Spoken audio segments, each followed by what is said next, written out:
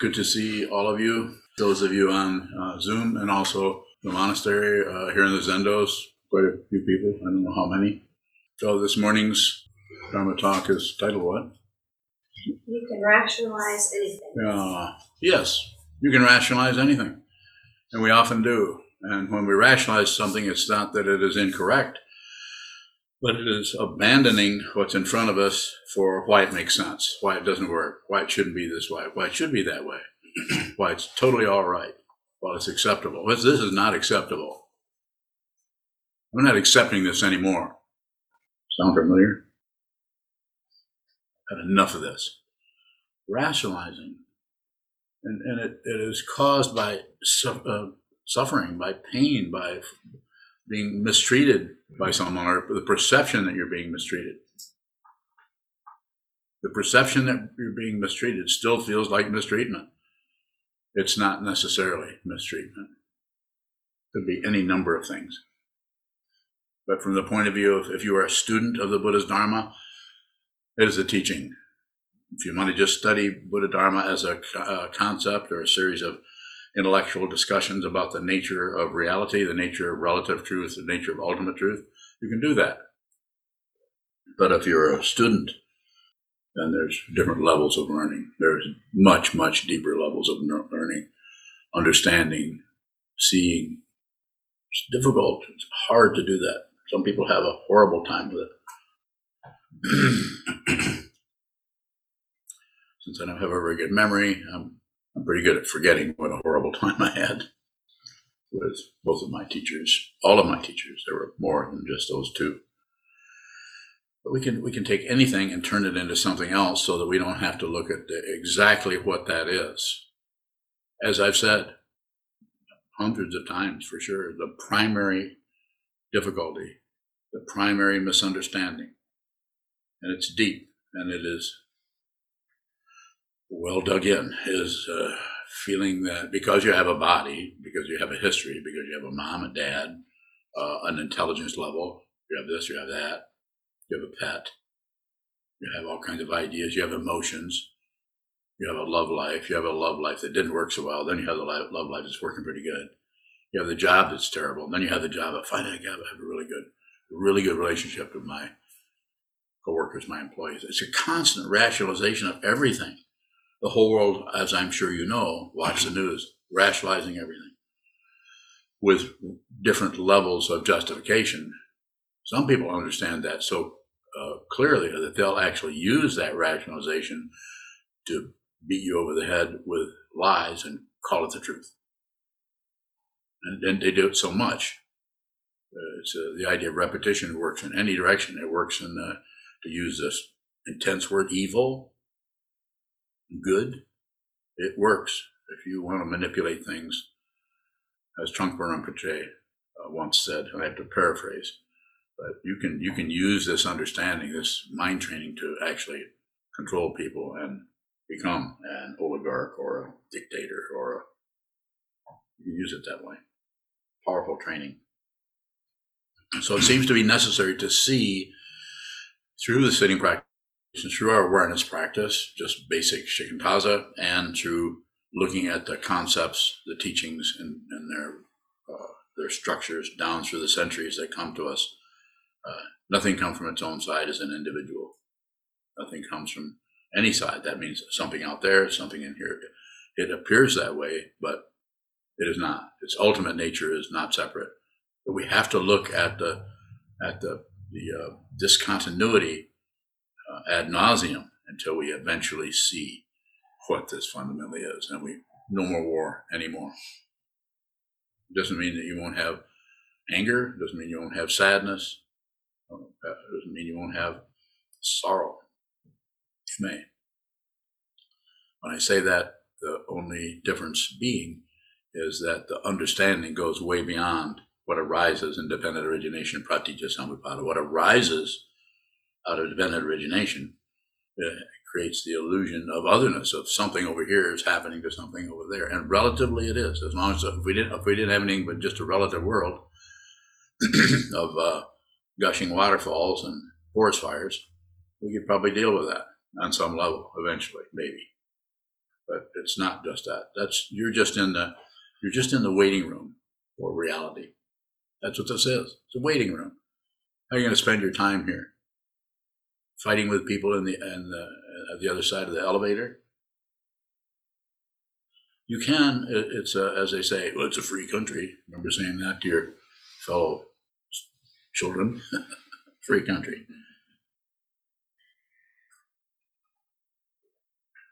Somewhat free.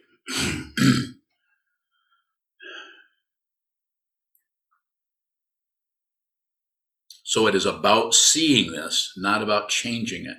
Because if you change it or you work with it in such a way that you no longer rationalize, which is impossible, but if you just see the rationalization without adding more fuel to the fire, without pouring water on it, without burning it, without doing anything with it, just let it have its own nature. This is called rangjung, self-existing. It kind of looks like when you first start working with that, like, well, it looks like everything has an ego. No, it doesn't. It just appears. It's appearance. The appearance is the otherness, which, if you see what it is it just has its own appearance. It's just a pure appearance.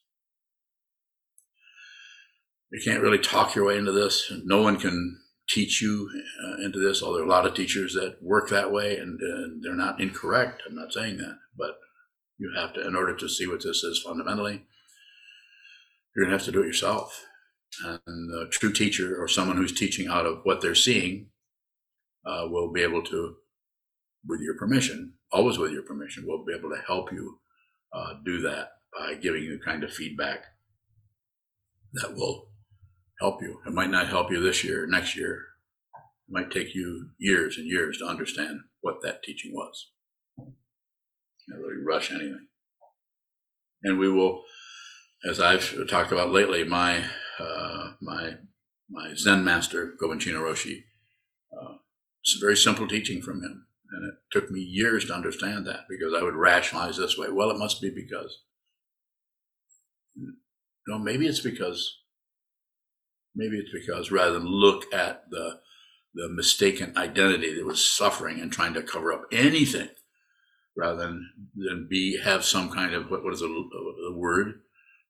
Some kind of self-effacing, stop covering up and receive what is showing up in front of you. You are nobody, and you think you are somebody. You think you're really important because you've studied under a Vajra master, and you have meditation students, have all these credentials.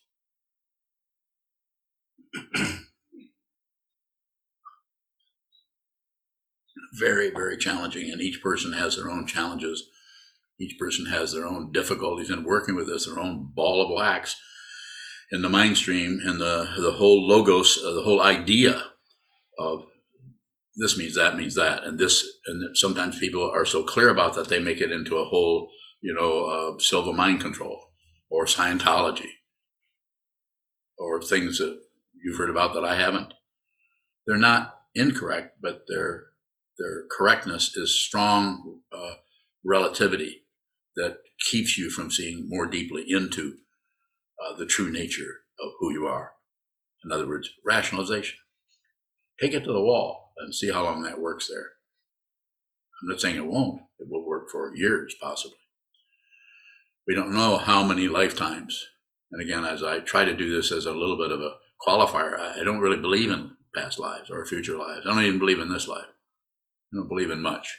That doesn't mean that because I'm this kind of free person who doesn't believe in anything. Those are intense suffering is showing up here every day. It just doesn't appear to an individual who's concerned about getting rid of it. If you're trying to get rid of your suffering, it's going to be difficult because you'll have some successes. You'll find ways, many artificial ways of covering that up.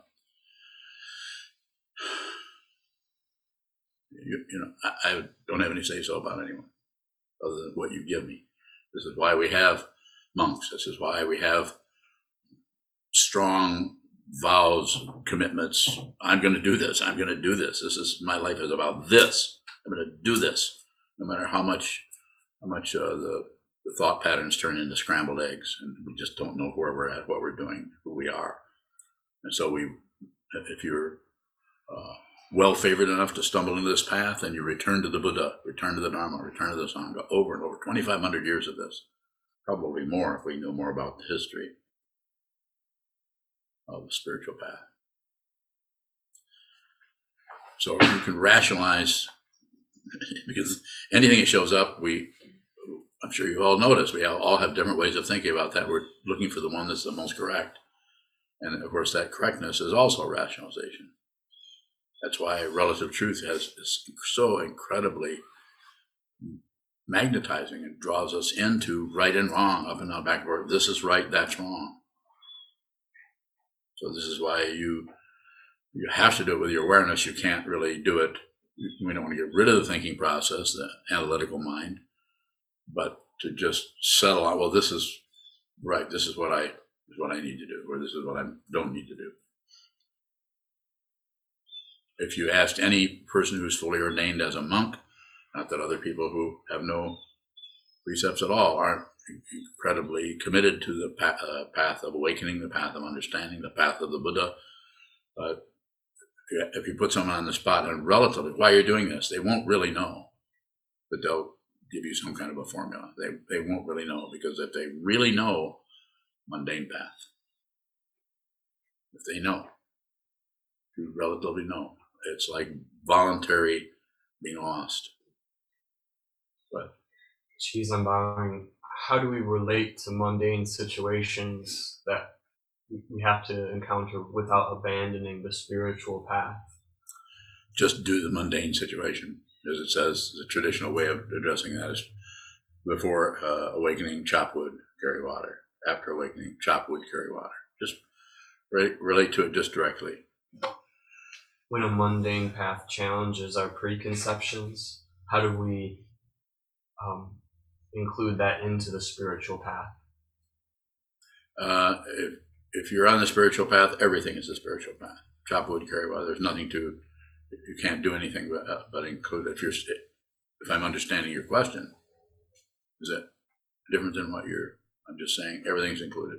It just doesn't look like it, because then our idea of the spiritual path may be some kind of seeing lights and seeing the complete oneness of the universe and some kind of fancy stuff.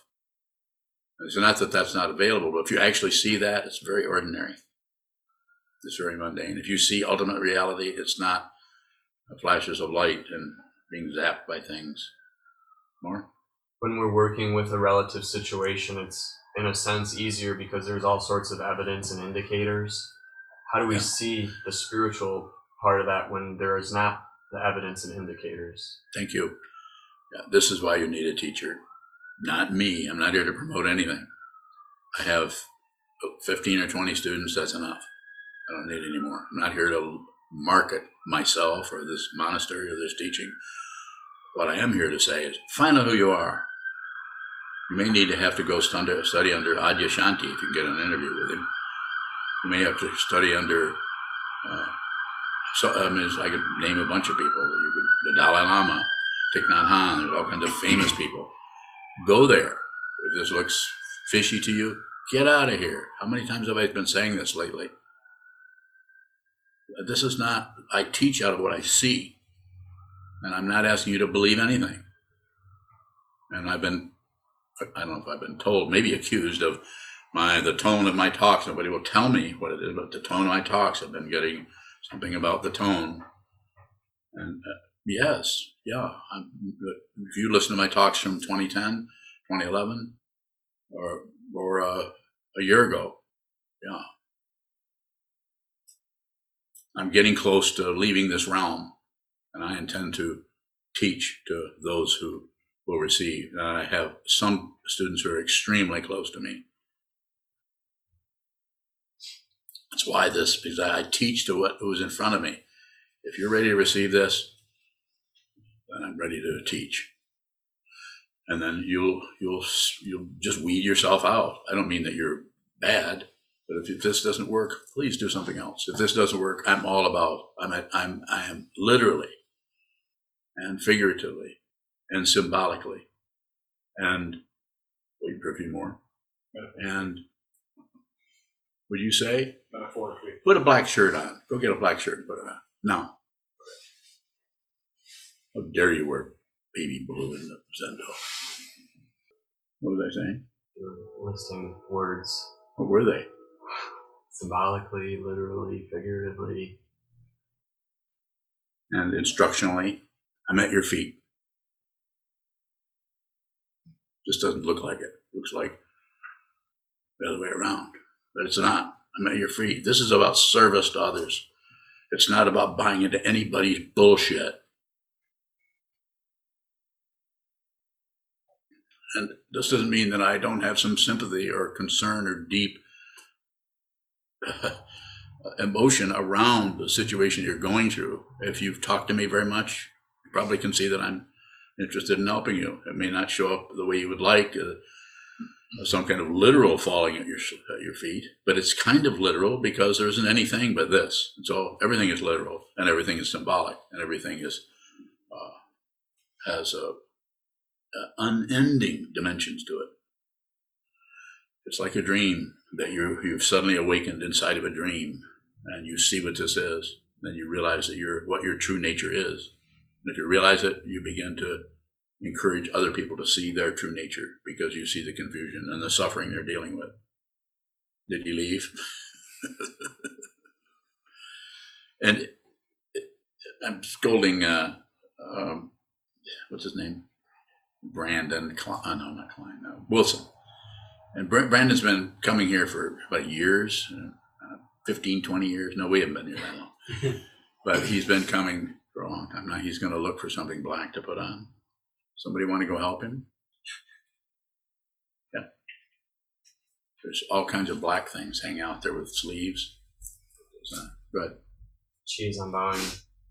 A lot of times a relative situation is charged with emotion, and the seduction of the emotions is overwhelming. So how can we not get rid of the emotion, but not buy into the emotion? It's the middle way. And how do you do it? You have to do it with the sitting practice of meditation. I'm not saying there aren't other ways, but the only thing I know is to sit down and just receive. Just receive whatever's coming up in your mind stream, without adding on, subtracting, without doing anything with it. And sometimes the intensity of that is, it's like it's just practically impossible not to abandon that, to rationalize something about it. But to stay with that, you really won't know what it is other than that it doesn't feel good or hurts. That if you try to turn that into some kind of a rationalized understanding, it's going to be difficult. My tone is starting to change again. Yes. When you're bowing, is the mental chatter that may arise in those situations an indication that we've left or abandoned the feeling? No, that's a sign of awareness. Doesn't matter what arises in the mind stream. You are slowly changing your allegiance, so to speak, over from the mental chatter and from the warfare, from the opinions, and from the validation, justification, rationalization of anything. It's still there. It could become more intense, but your true nature is just observing. You have finally understood your true nature. You're no longer at war with anything or at peace with anything. No longer objecting to, agreeing, or fighting with anything. Shadow bowing. Does the teacher have rationalizations for their actions? Of course. Of course, rationalization, but aware of the awareness of the rationalization. You can track it down like you're doing, trying to track it down to see if the teacher's different than you. Relatively, they're not different than you. They're more immersed in samsara than you are, because they're no longer fighting anything particularly. Everything hurts. Everything is painful. Sometimes the teaching is put forth as the end of suffering, the third noble truth. Thank you, sir. I appreciate it. Now it's easier for you to hide. You don't have a blue shirt on.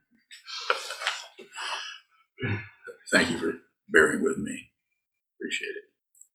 Did I say that already? That's showing of appreciation. Okay. You're asking a question.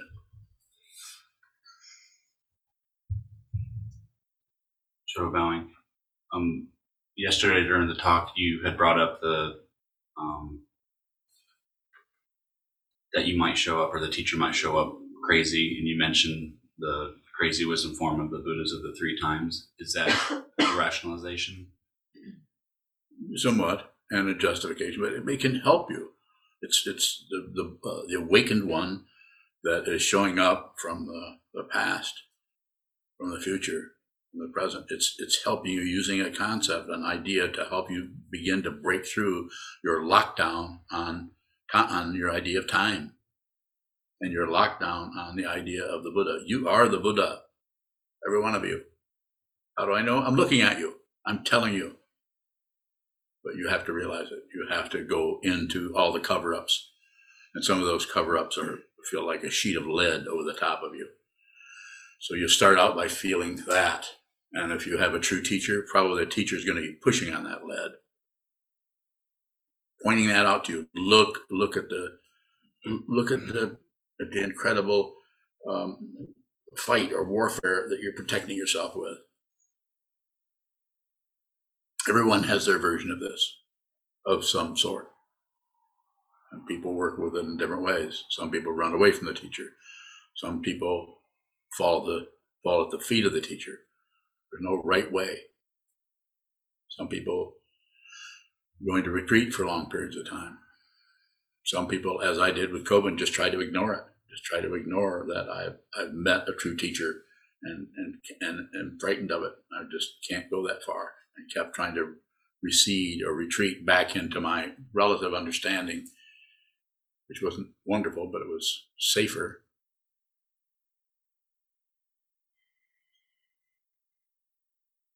Questions on Zoom?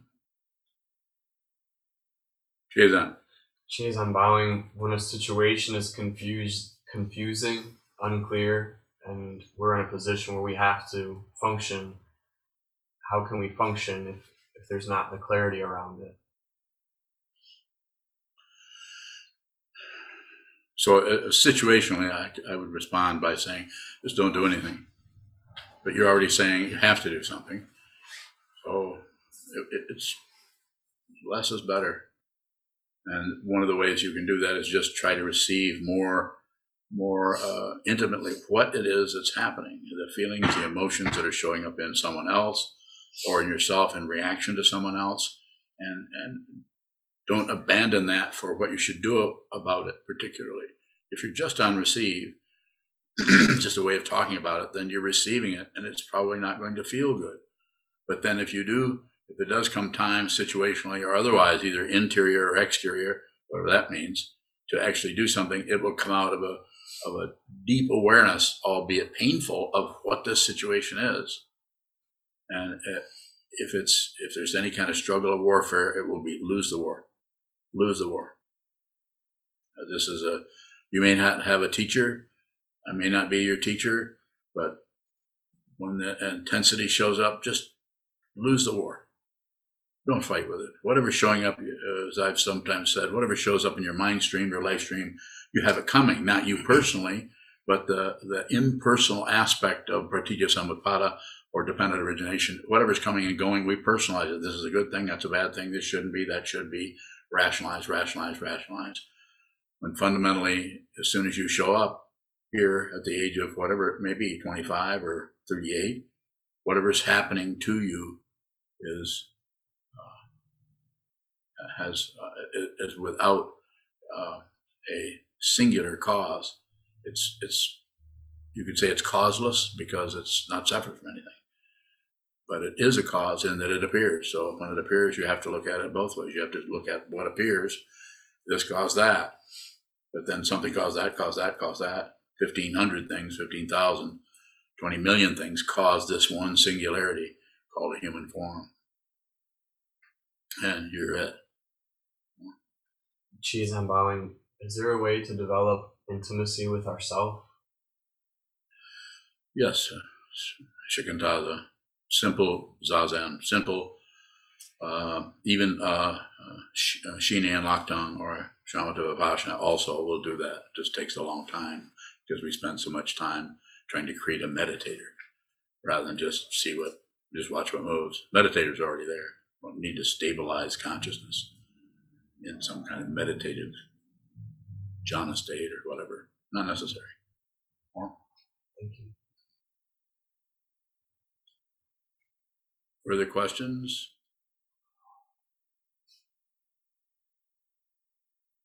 Pusheen bowing. Eugene? Yesterday you mentioned the triangle of like mind, body, and then I don't know if you called the third part consciousness or something else, but I notice I am in that triangle a lot where I'm just going about my day as body, mind, and then this other part, right, watching the whole thing. When we do that, are we separating something? Yeah, there's a separation going on, but consciousness is completely agreeable. Consciousness will go with you to hell and go with you to heaven and any other realm in between or beyond those. But consciousness always finds its own form. Whatever the propeller is behind it, whatever the fuel, whatever the motivation is, it will go there, and it can go there it can be at the bottom of the ocean tied to an anchor from the 17th century for hundreds and hundreds of years, relatively. And yet, no time has passed at all. So my triangular situation is just to give you some kind of a dynamic. It's not coming out of Buddha Dharma that I know of. It's just that there seems to be an awareness of the mind stream and awareness of the body. I'm not suggesting you develop that necessarily. You have a further question, Busheen?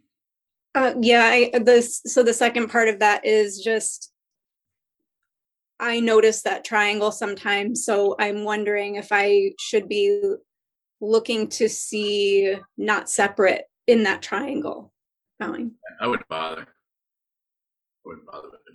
There's no trying. You already are not separate. So that which is trying to find not separate is not separate. The realization is like a Mobius strip. It looks like it has more than one side. Does it? Does a Mobius strip have two sides or one?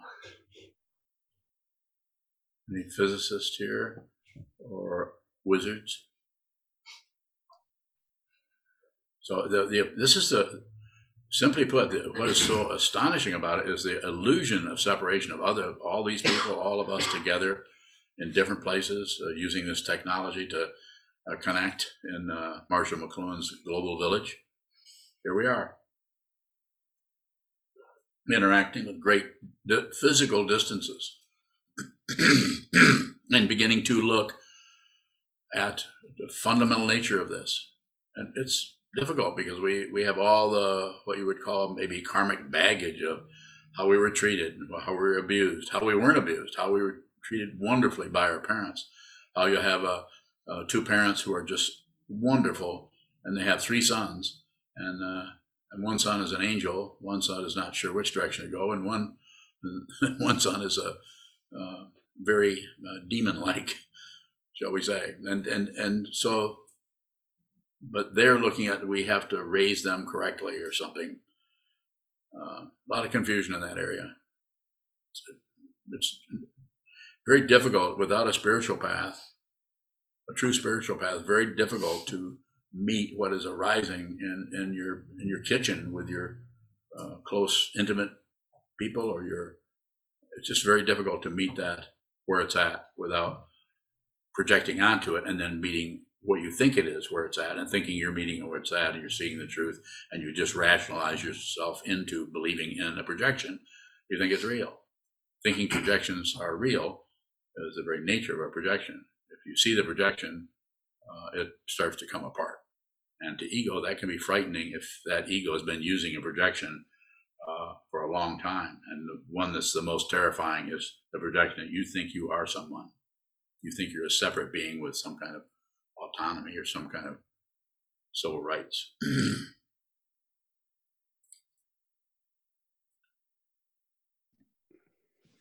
Kyoto. Sure, but like if we think we're seeing our projections, is that another lamination? It could be, but that's where to start. Then we look and we say, you might say to yourself, "Is this? I'm seeing this. This is a projection." The example I often give of a projection is if someone walks into the Zendo or into your living room and with a scowl on their face, and instead of just observing their face, and maybe not even going to the word scowl, maybe just observing that, receiving that. Instead, we jump to a conclusion which covers up the face for, I think they're mad at me. Why would they be mad? It must be something I said yesterday. Well, that one thing I said, I didn't really mean that. I should have apologized. This happens in lightning speed. You all know what I'm talking about. And then you could go the other direction and say, well, maybe they have an upset stomach, or are you sick? Are you okay? I mean, all the dependent origination is so incredibly elaborate in that area that it's very difficult to see that there's no solid being there. And then there's the other one, which just doesn't know what's happening. Sure, bowing. We might hear someone even say, "Oh, I know this is my projection," but and use that as a preamble. Mm-hmm. So, what is it to see a projection that's not a rationalization of it? Well, you just used it. How would it look to you? How would you explain it? Say I ask you the same question. What would you say? You would say, ask Ashoka. Thank you. Is that it? Okay. Further questions? Mark Bowing. Yes, Mark. I just got a communication from a mentally ill guy that I've been helping. And he told me to delete his contact information and that I was old and worthless. And it's made me very kind of nauseated. And I'm wondering if I should take this personally. Yeah, it's not that you shouldn't take it personally. It's you're aware that you're taking it personally. You don't have to get rid of personhood. It's unreal. If you try to get rid of it, then it will react as if it's real because you're pushing on it. But don't get rid of it. Just be nauseatingly aware of how self-centered you are. Mark, you fool. You know, you're. It's always about intention, and I know you well enough to know your intention is to help people.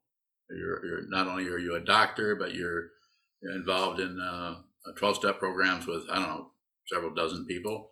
Your intention is to help. Whether you help or not, then we're getting into an area that's kind of cuts into all of the intentions that were there in the first place.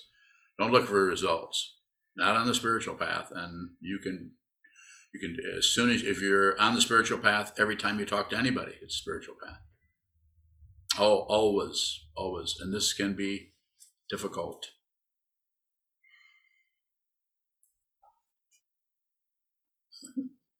Katie.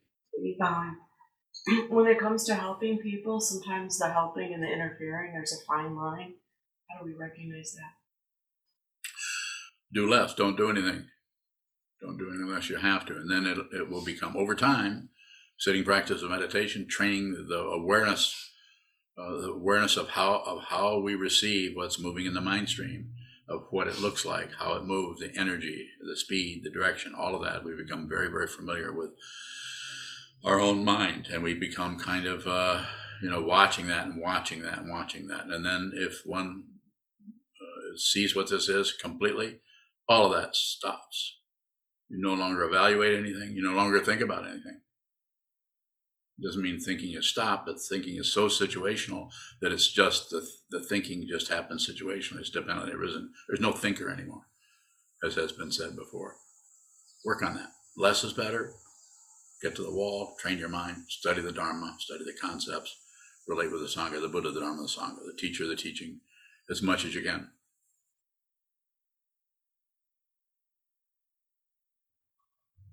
Did you? A question from Shane in Virginia. Yes. After you began to realize what Kobun was teaching you, how did you know it wasn't ego?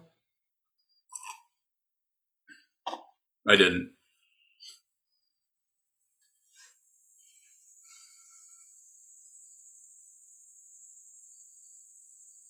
Further question, Shane? I didn't know.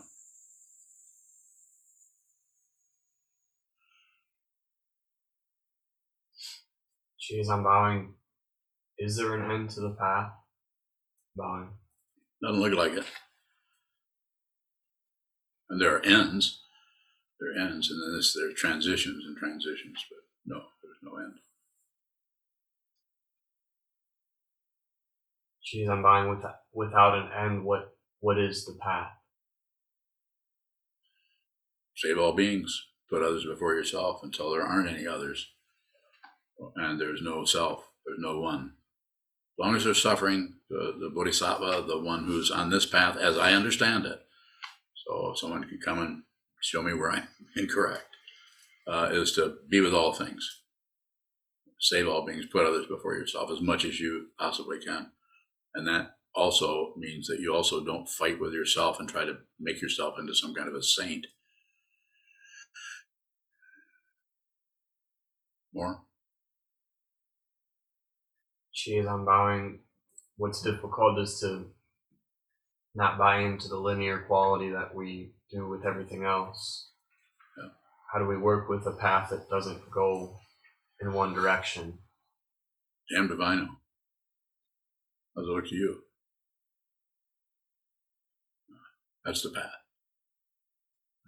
It's not going to have, up to a point, it has markers, it has directions. The teaching person, he or she or they will come to them and they will point at that. But they can't rub your nose in it, so to speak. Thank you. Sure, Bowing. What is nothing to do when there's no end? Same.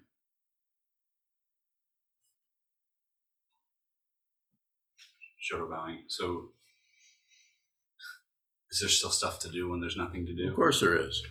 You better get busy. Of course there is. This is why. So very simply put, and I'll say it, and then ask me questions the rest of whatever time is left. It's not two. The two-ness is part of the two quality. The otherness quality is part of the illusion, and it's so intense that it is actually manifesting in physical organisms. But your true nature is not separate from the human form, but it's not the same as that either. So it's not two. If you begin to realize that, if you actually realize that, you're liberated. That's when the path begins. As Kobun said, the path of Zen starts at the top of the mountain and goes up. First, you got to get to the top of the mountain. Another question from Shane. Was Kobun's teaching a transition on the path? No. It was not. If somebody else had asked that question, I would have said, yeah. But not you, Shane. You're not going to be able to figure this out with my help.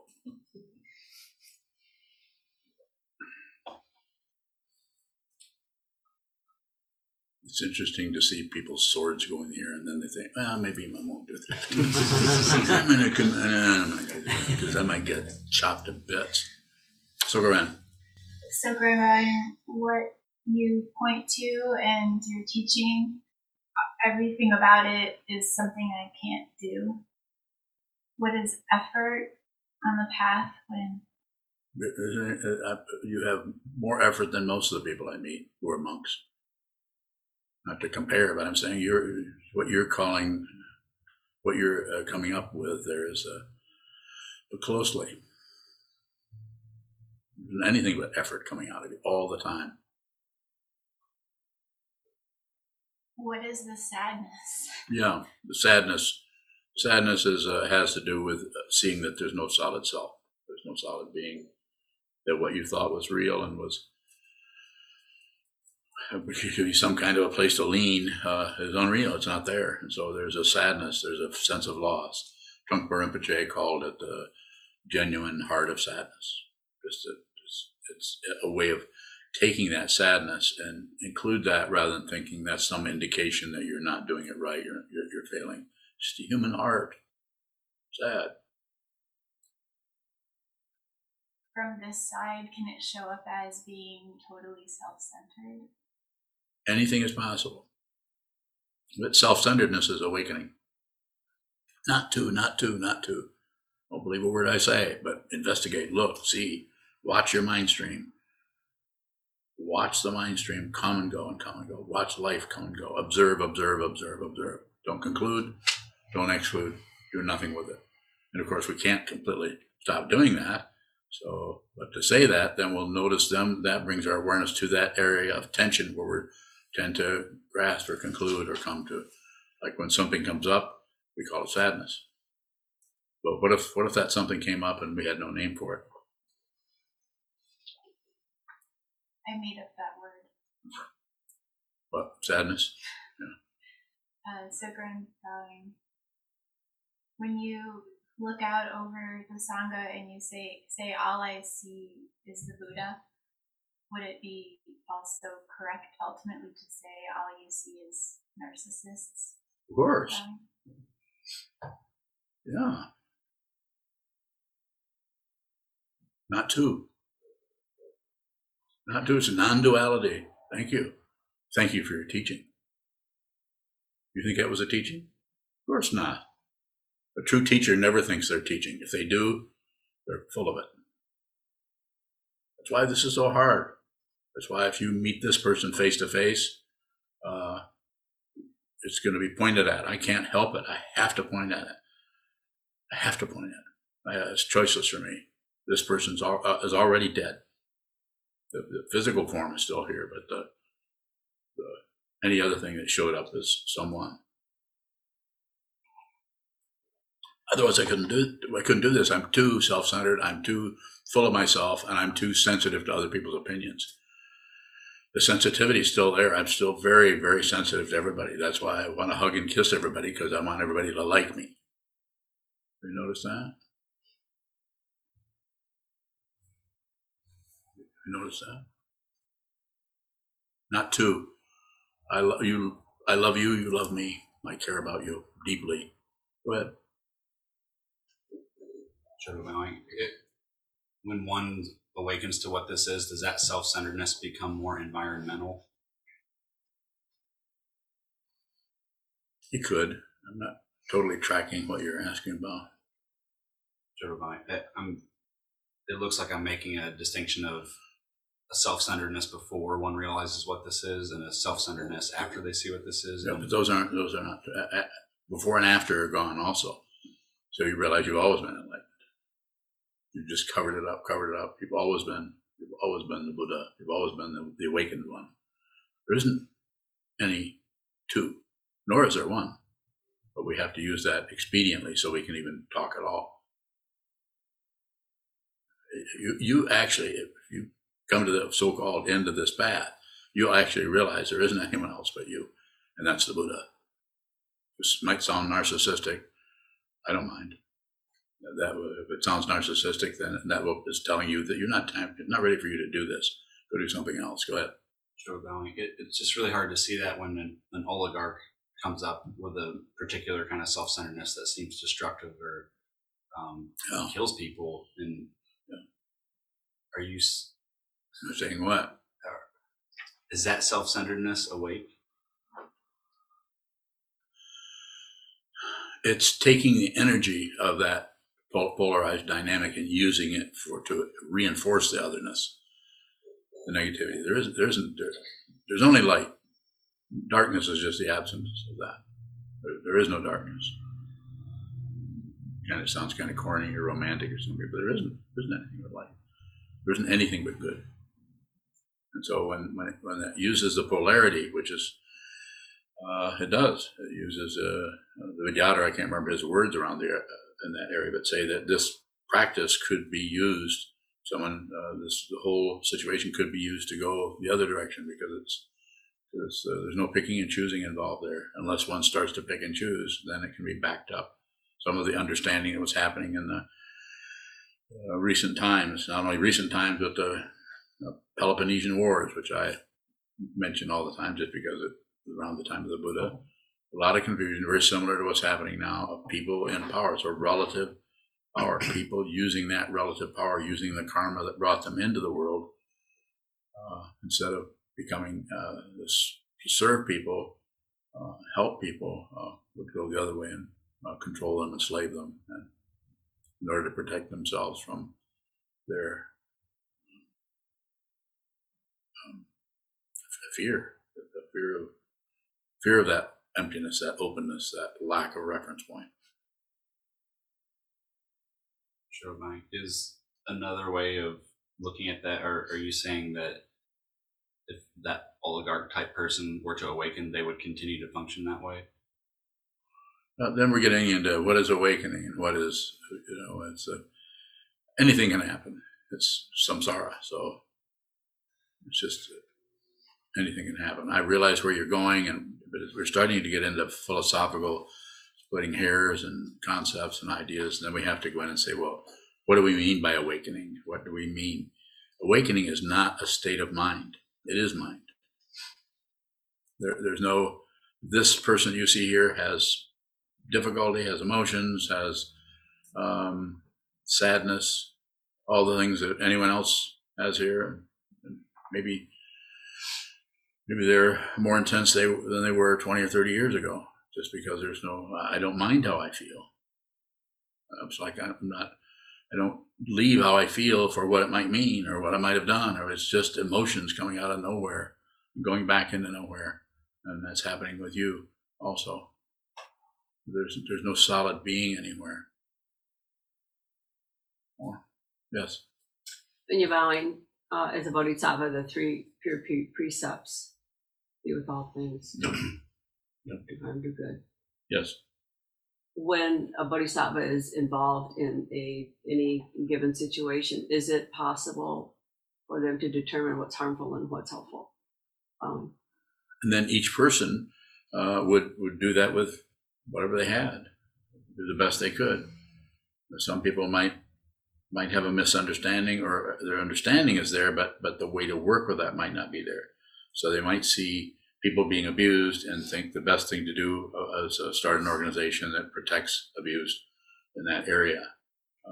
And it can show up anywhere. And it's not that it's not relatively correct, like the water protectors trying to keep those big people that are only interested in money and power and don't really give a damn about the Great Lakes.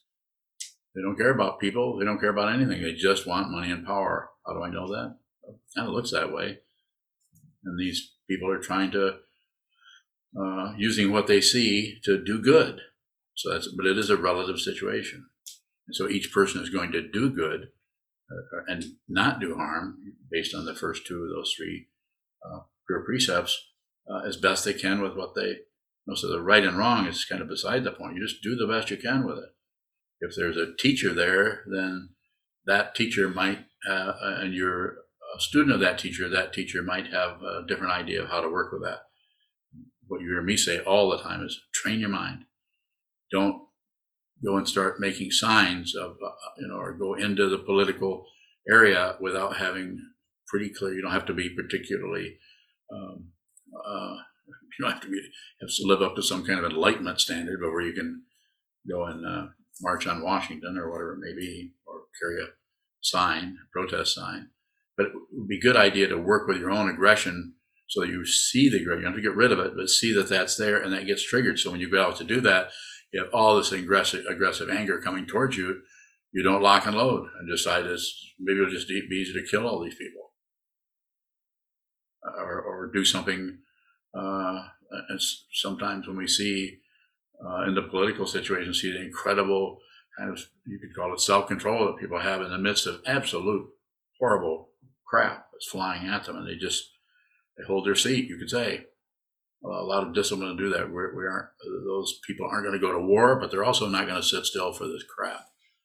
I don't have to go into political detail about anything. So I'm saying, yes, do some of that. Also spend some time, sit down, face the wall, train your mind. And then when you get up off the cushion, to be very literal about it, when you do go in that direction, you've already dealt with some of your neurosis, some of your aggression. So you don't, because it's so easy for that to be, if you're hiding out from it, then the aggression that's out there gets triggered. And then you start meeting that aggression where it is with what? more aggression, more warfare. Spins and spins more. When you're bowing in a situation, is it in the attempt to be with all things the bodhisattva's responsibility to receive the projections of the person or thing that's in front of them? Paraphrase. Does the bodhisattva have responsibility for the perception of others as to what's happening? Paraphrase again. Again, I'm going back to the harmful and the helpful, the distinguishing. Okay, so that's why it's very simple. Do harm, don't do harm. Do good as far as you understand it without meddling with people. You could actually be supportive to someone looking at their neurosis rather than try to be supportive to them by pointing out their neurosis and helping them deal with it that way.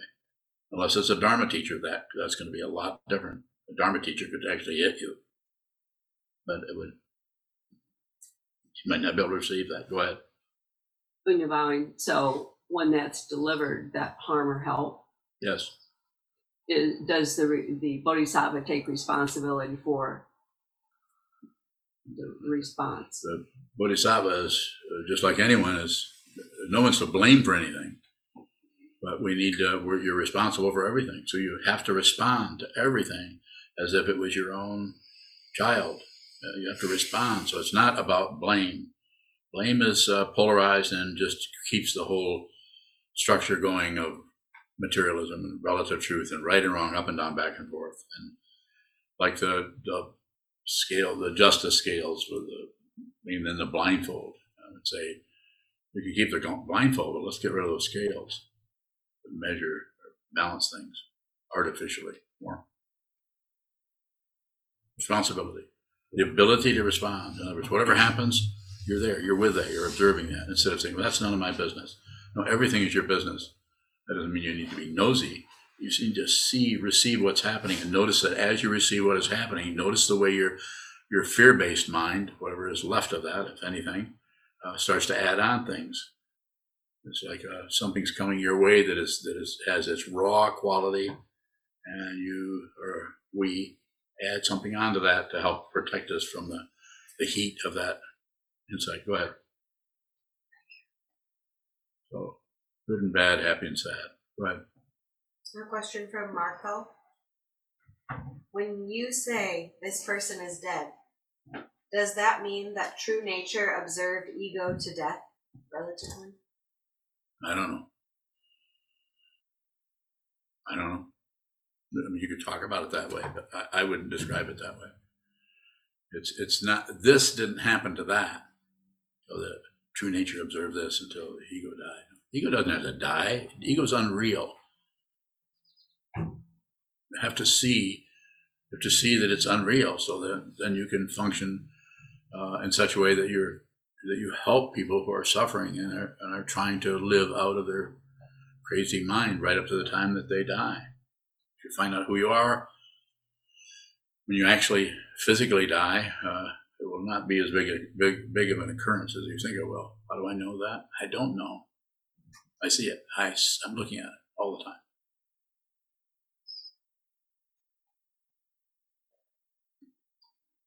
Shadow bowing. Were you always dead? Yeah, and so were you. Life and death are not separate. So you're dead, you're alive, you're dead, you're alive. Lifetime after lifetime after lifetime, showing up, going away, showing up. The body-mind complex showing up, going away. Is that true? I don't know. I'm not concerned about relative truth, but I'm not going to take my eyes off from it, or my nose, or my taste, or my ears, or my fingertips. The Buddha tried to show that in a simple gesture, mudra. The daughters of Mara, delusion came and scolded him and said, made fun of him. You don't know what, you haven't realized anything. What makes you think you've realized anything? And he put his hand into the ground or into the earth. This earth is my witness. Is the earth a witness? Yeah, you're sitting on a huge ball of dirt in the middle of nowhere, rotating around a much larger ball of fire, also in the middle of nowhere. Take a look at that and see what this little tiny dot of consciousness is. Carmen Bowing. Yes, Carmen. When faced with psychological diagnoses, it can feel like judgment or like a hook. What is the way to see these labels of depression, PTSD, fill in the blank, without subscribing to it, thus like being more apt to act out in it? Yeah. Well, Carmen, just the way you're asking a question tells me you already have quite a bit of space around that. You see that they're labels. You're able to ask that question. I say the only thing that I would recommend to you is, I don't know how much you're doing sitting meditation, but sit as much as you can. So the insight you've just shared with us about that, these are meant to help people, but quite often they're used to cover things up. That person is this, or this person is PTSD, or that, and it actually stops the investigation into the nature of consciousness, and makes it stranded. It's stranded in concepts. It's not that the concepts are relatively right. Of course they are, but it's about making money and controlling people. That's what these are about, and not in every case. There are people who are able to use these concepts and ideas in a skillful way and still work with a person where they're at. It's probably more unusual and rare, and these people are not going to be celebrity for doing that. There's no celebrity in doing that. There's celebrity in writing books and publishing papers and talking about PTSD and everything else. So, and coming back to your question, I would just say you already are aware of that. The very best thing you can do is train your mind on sit a lot. You can't, I'm not saying you can't, but it's much more difficult if you're sitting a few hours a week or something. You live close to a monastery. I think there's one near you, isn't there?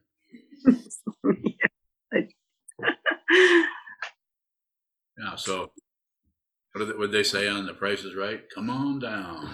There's a seat reserved for you. It's very ordinary. It looks exotic. It may look like some fantastic understanding, but it's so ordinary that it's a relief. It's a relief to see how simple it is. And going back to your all of those PTSD or depression or so on, I would say try to remove, don't get rid of the label because it's also illusory, but you can move the label back kind of in your mind stream, move that back. What is the word depression covering up? And through sitting practice of meditation, you may not get an answer like it's depression or it's some other fancy Sanskrit word, but you might just get the feeling, the texture of it. It's almost like listening to music. It's like how are you going to describe, say, your favorite song or some song, the emotion that comes up when you hear that song? You can't take that emotion and make it into a concept. Although people write about that stuff all the time.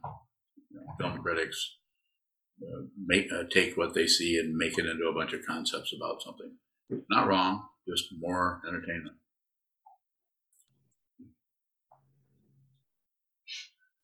Other questions?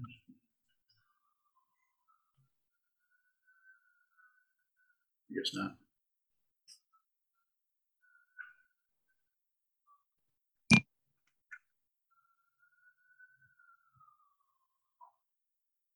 So we can end today. No more questions. Thank you so much. Thank you.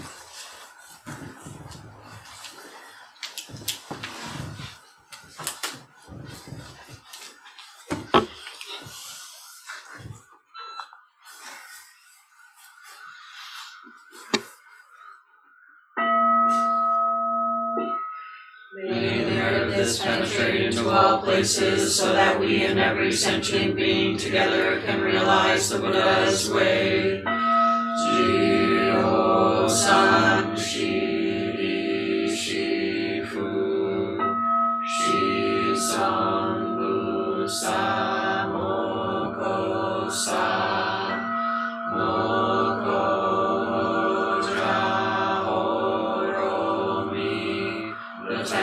directions, the three worlds, all Buddhas, all venerable ones, Bodhisattvas, Mahasattvas, the great Prajna Paramita.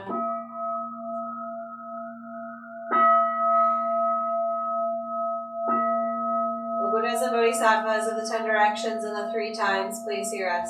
Please come down out of the light and protect Sokukoji Buddhist Temple Monastery, our Sangha, families, friends, and visitors.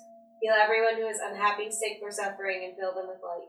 If you value the teachings of Sokuzan, and you would like to support his teaching work and the functions of Sokukoji Buddhist Temple Monastery, which also supports monk and practice residents, please consider giving a donation by visiting our website at sokukoji.org.